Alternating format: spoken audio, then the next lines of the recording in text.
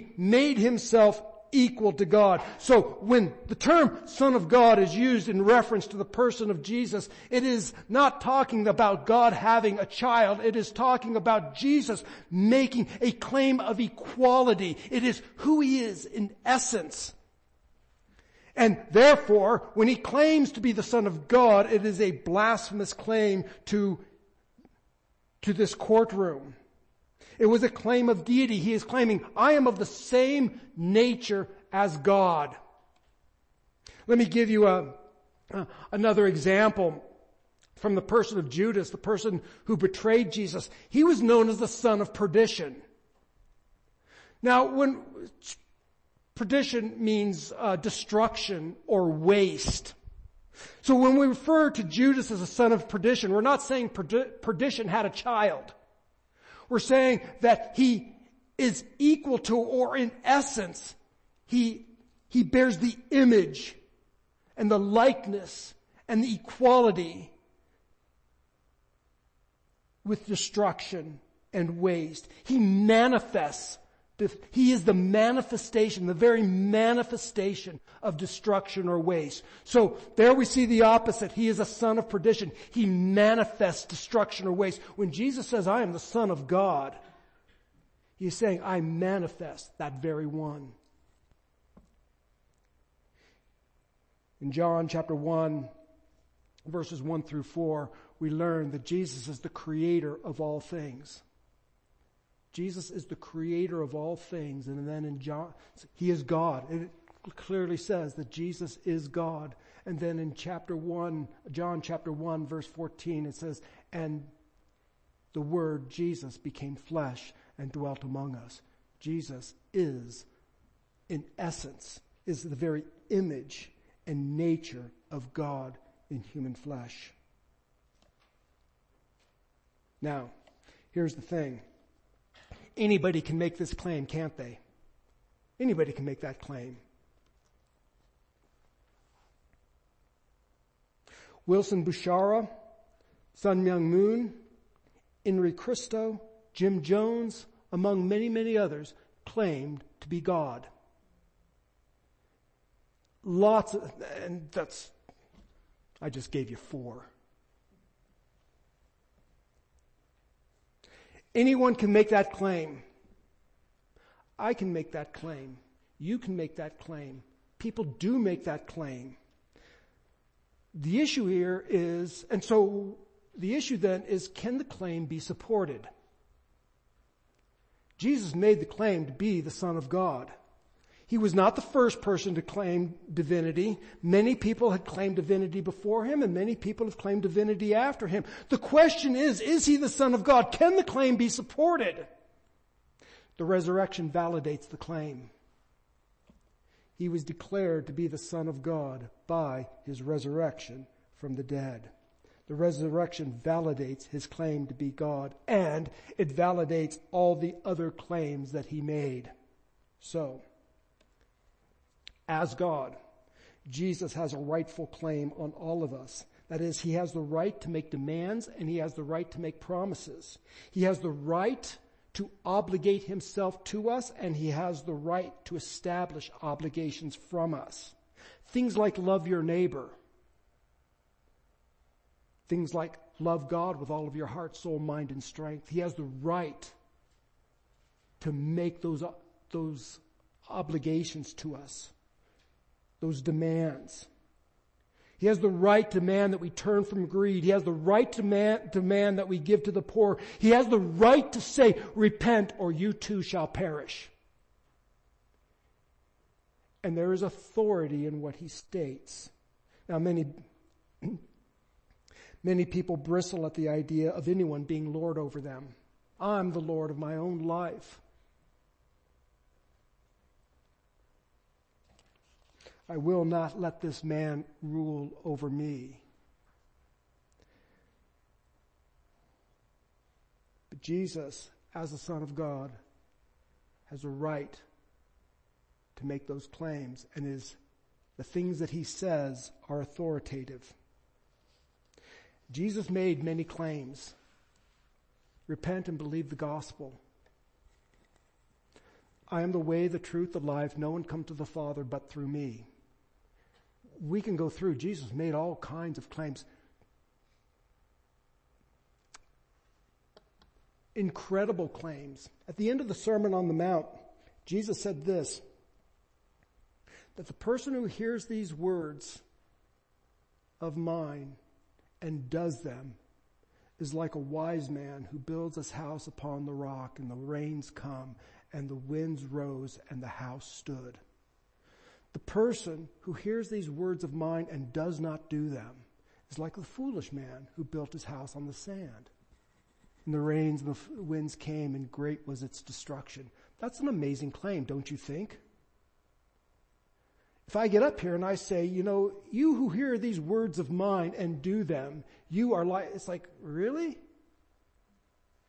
Jesus is making a claim, a huge claim. My words, you can build your life upon. You should, not could, you should, you ought to build your life upon these words of mine. Here's another thing he said in the Sermon on the Mount, one that we talk about fairly frequently.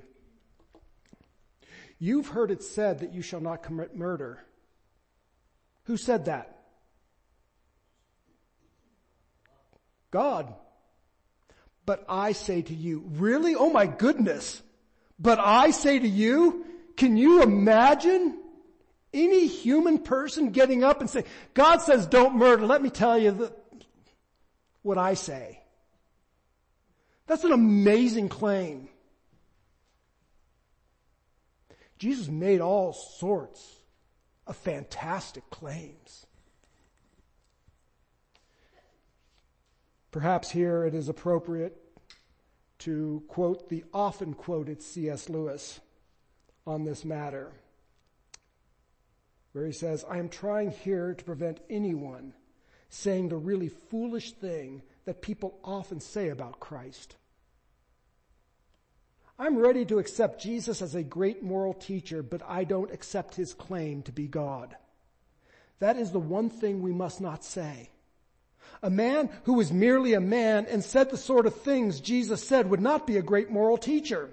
He would either be a lunatic on the level with a man who says that he is a poached egg, or else he would be the devil of hell. You must make your choice. Either this man was and is the Son of God, or else a madman or something worse. You can shut him up for a fool. You can spit at him and kill him as a demon. Or you can fall at his feet and call him Lord and God. But let us not come up with any patronizing nonsense about his being a great human teacher. He has not left that open to us, and he did not intend to. The resurrection proves that he is the Son of God. We've defined that term. The resurrection proves his claims to be the Son of God. That's truth number one. Truth number two. The resurrection secures our justification. The resurrection secures our justification. I think I have...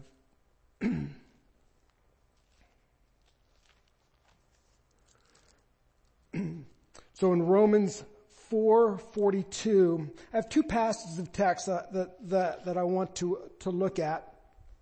But the first one is Romans 4:24. Jesus our Lord, who was delivered up for our trespasses and raised for our justification. Note this. Jesus our Lord was delivered up, speaking of crucifixion, his death, and was raised for our justification. So, once again, we need to define our terms because we use religious jargon, Christian jargon, and we should at least know what we are talking about. We use the term justification quite often. You will hear it in this church fairly often. We should know what it is that we are talking about.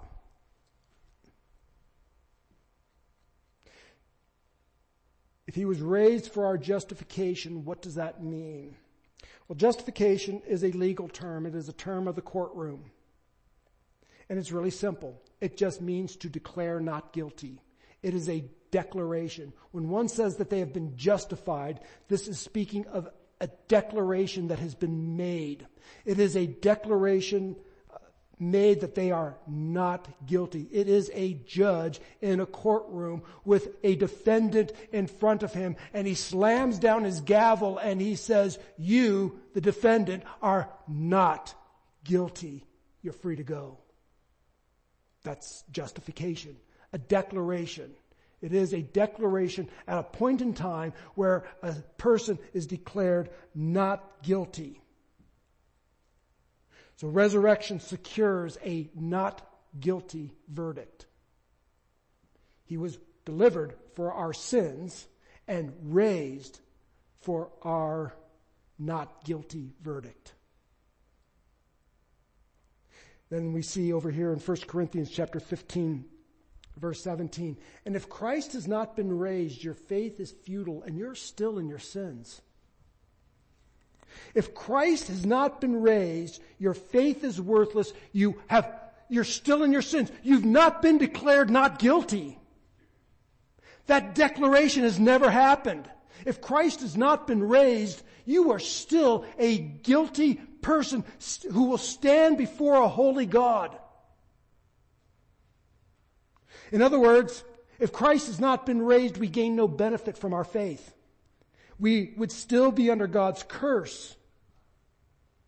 If Christ has not been raised, we might as well not believe. You have a vain faith in a dead Christ, leaving you no better off. Death retains its mastery. Death is Lord.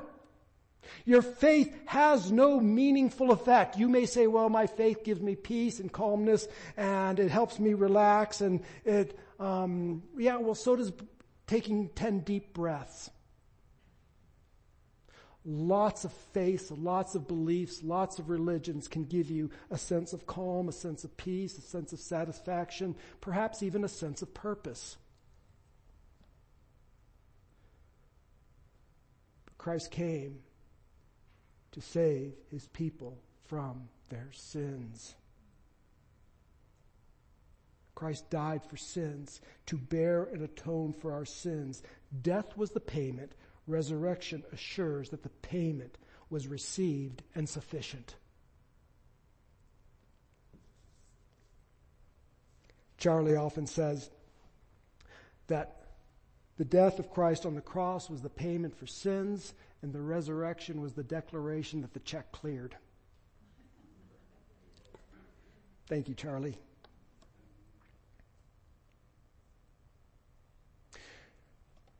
So the resurrection of Christ secures our not guilty verdict. If you are in Christ, God has declared you not guilty. This is why when we get to Romans chapter 8, what an amazing statement. Who will bring a charge against God's elect?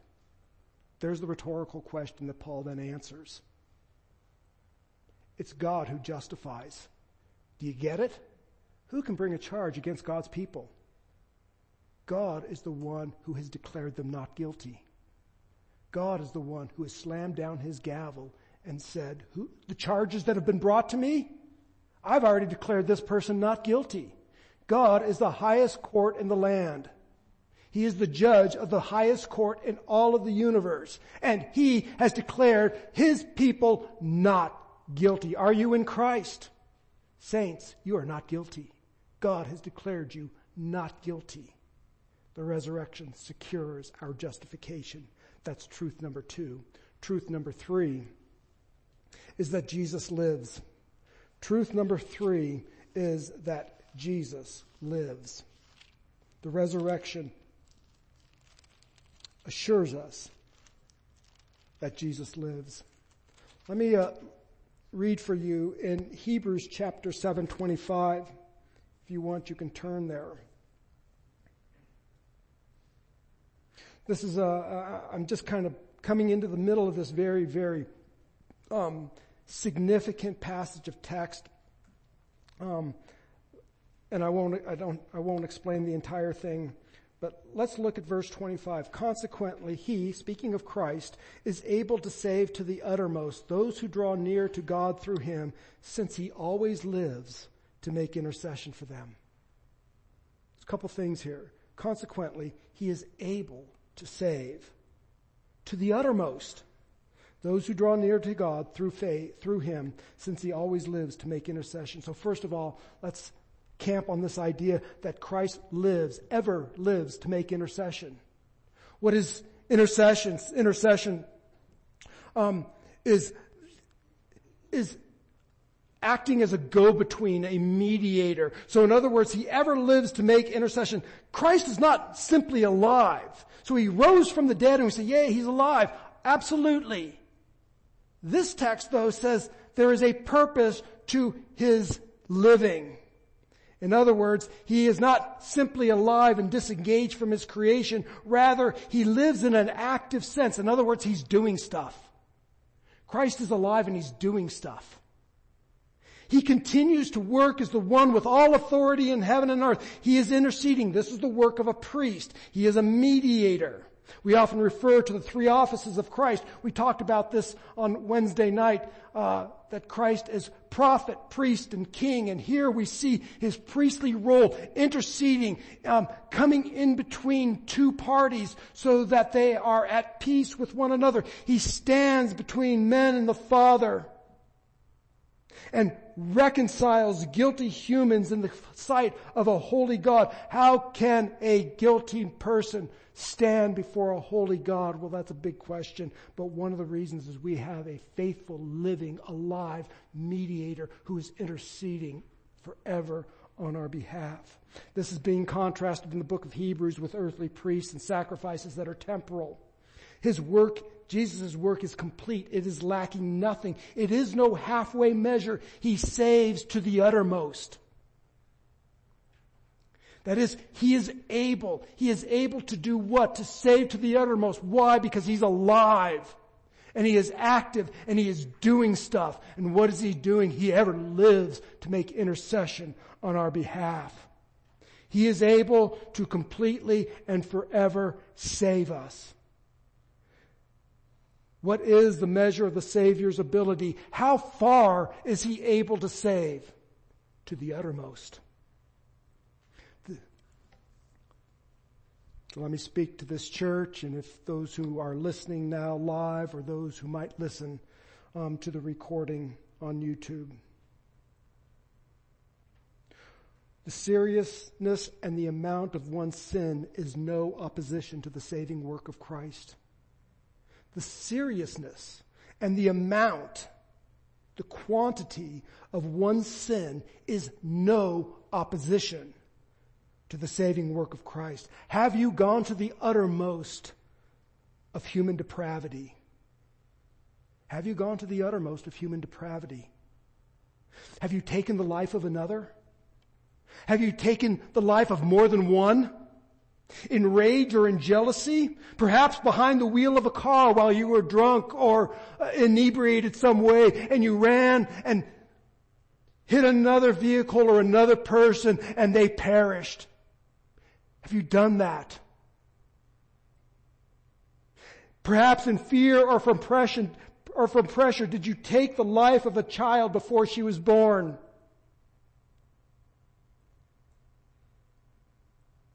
He lives and he is able to save to the uttermost. Have you journeyed to the uttermost, to the uttermost of sin? If you have not crossed the boundary of his saving ability. He saves to the uttermost. You have not outsinned the grace of God. Where sin abounds, grace abounds even more. He is able to save to the uttermost. Yes, you who have gone and journeyed to the uttermost of depravity. Have you rejected him to the uttermost? Have you heard the gospel and turned away? From your youth up, you've heard this message over and over and over again. And you've spurned the tears of your praying mother and grandmother, how they pled for you, how they pled with you, and how you broke their hearts by your rejection of the gospel message. You've heard countless sermons about sin and righteousness and judgment. You arose from the pew unchanged. You may have rejected Christ to the uttermost, but I want to assure you, he is able to save to the uttermost. Do you despair to the uttermost? That you wish that you were dead and that hell itself would be better than the torment each day brings? Let me share these words. Hope. Hope for Christ is alive and able to save to the uttermost. Christian, Are you burdened with trial? Weighed down by temptation? Do you feel as though God has abandoned you? He saved you to the uttermost.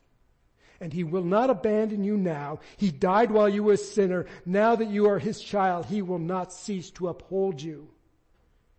Church, He lives and He is able to save to the uttermost.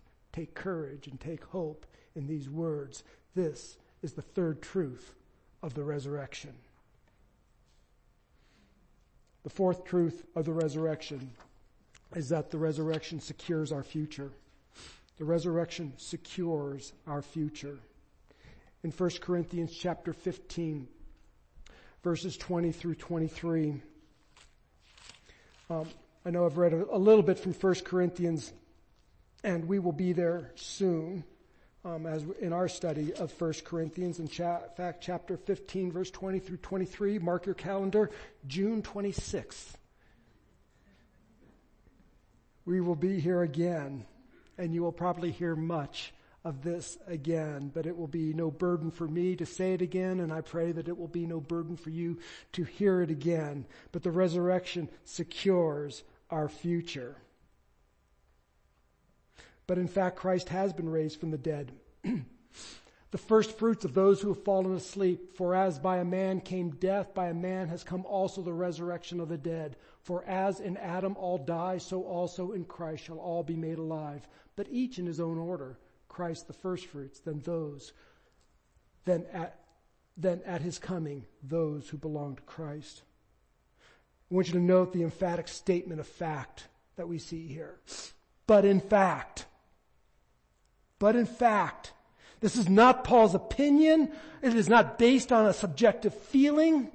It is based in objective fact. But in fact, Christ has been raised from the dead.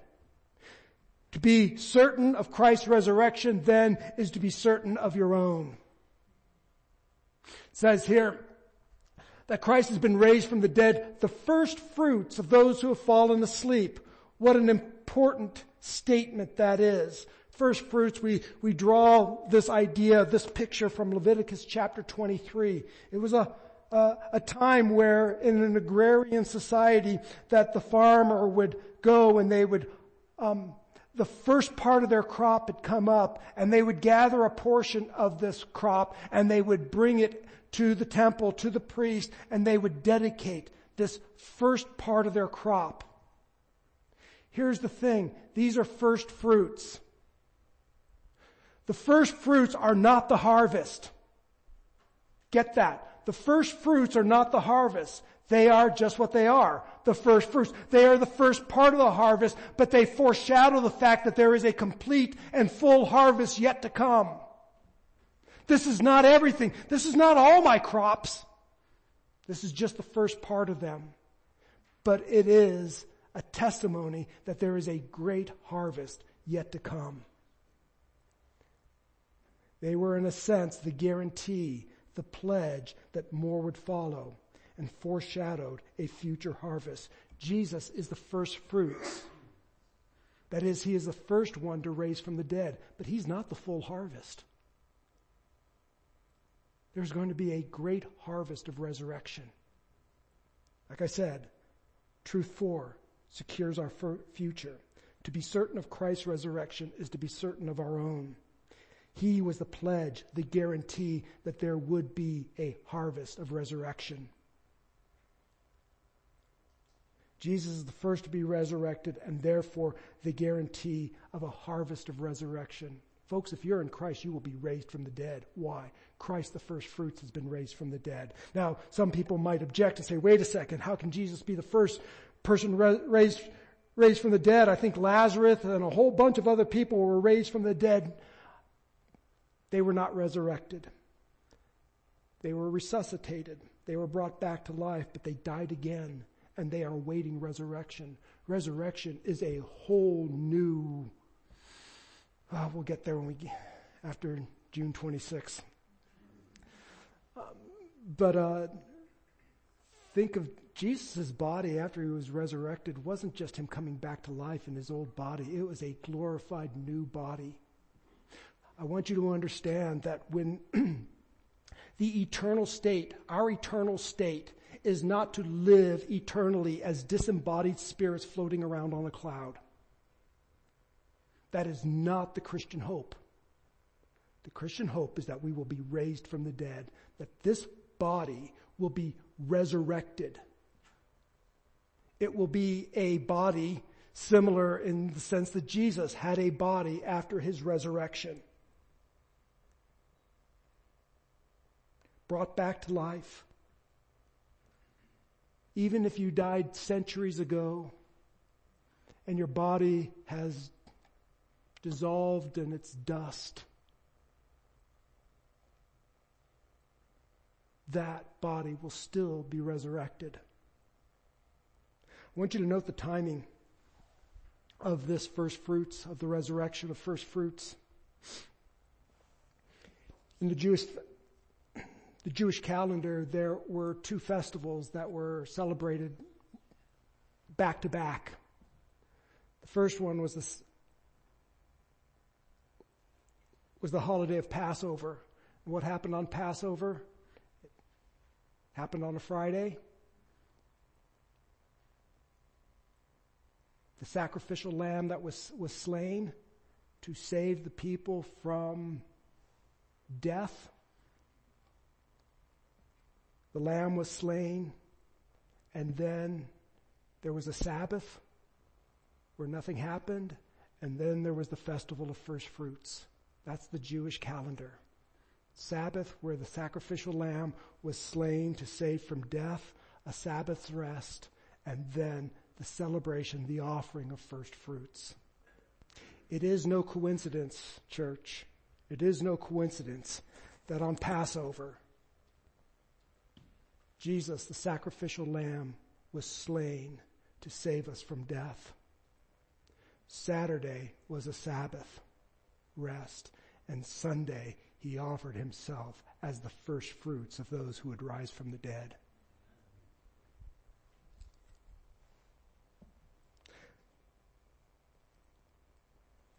Jesus is the first fruits of those who have fallen asleep. For as a man came death, by a man has also come the resurrection of the dead. For as in Adam all die, so also in Christ shall all be made alive, but each in his own order. In Adam and Christ, we should be able to understand this. Sometimes people struggle with this idea. But it should be very simple for those of us who live in the United States to understand this concept. Our country, we live in a country with a representative government. That is, we elect an individual or individuals to go and represent our interests. Whether it be local or state, that person now represents us. We have voted to say, you go and represent the interests of our state, the interests of our town. Now, if the person does a good job, we all benefit. And if the person does a poor job, we all suffer. In Adam, our representative, we all died. Adam sinned. He was our representative, and we died. In Christ, as our representative, all live. Let me just say this, that we discussed this on Wednesday night a couple of weeks ago. Nelson handled this, and he did a fabulous job dealing with this idea of federal headship. I would encourage you to go and listen to the YouTube on that as on federal headship. Adam, our federal head, sinned, and we fell in him. He represented us. But in Christ,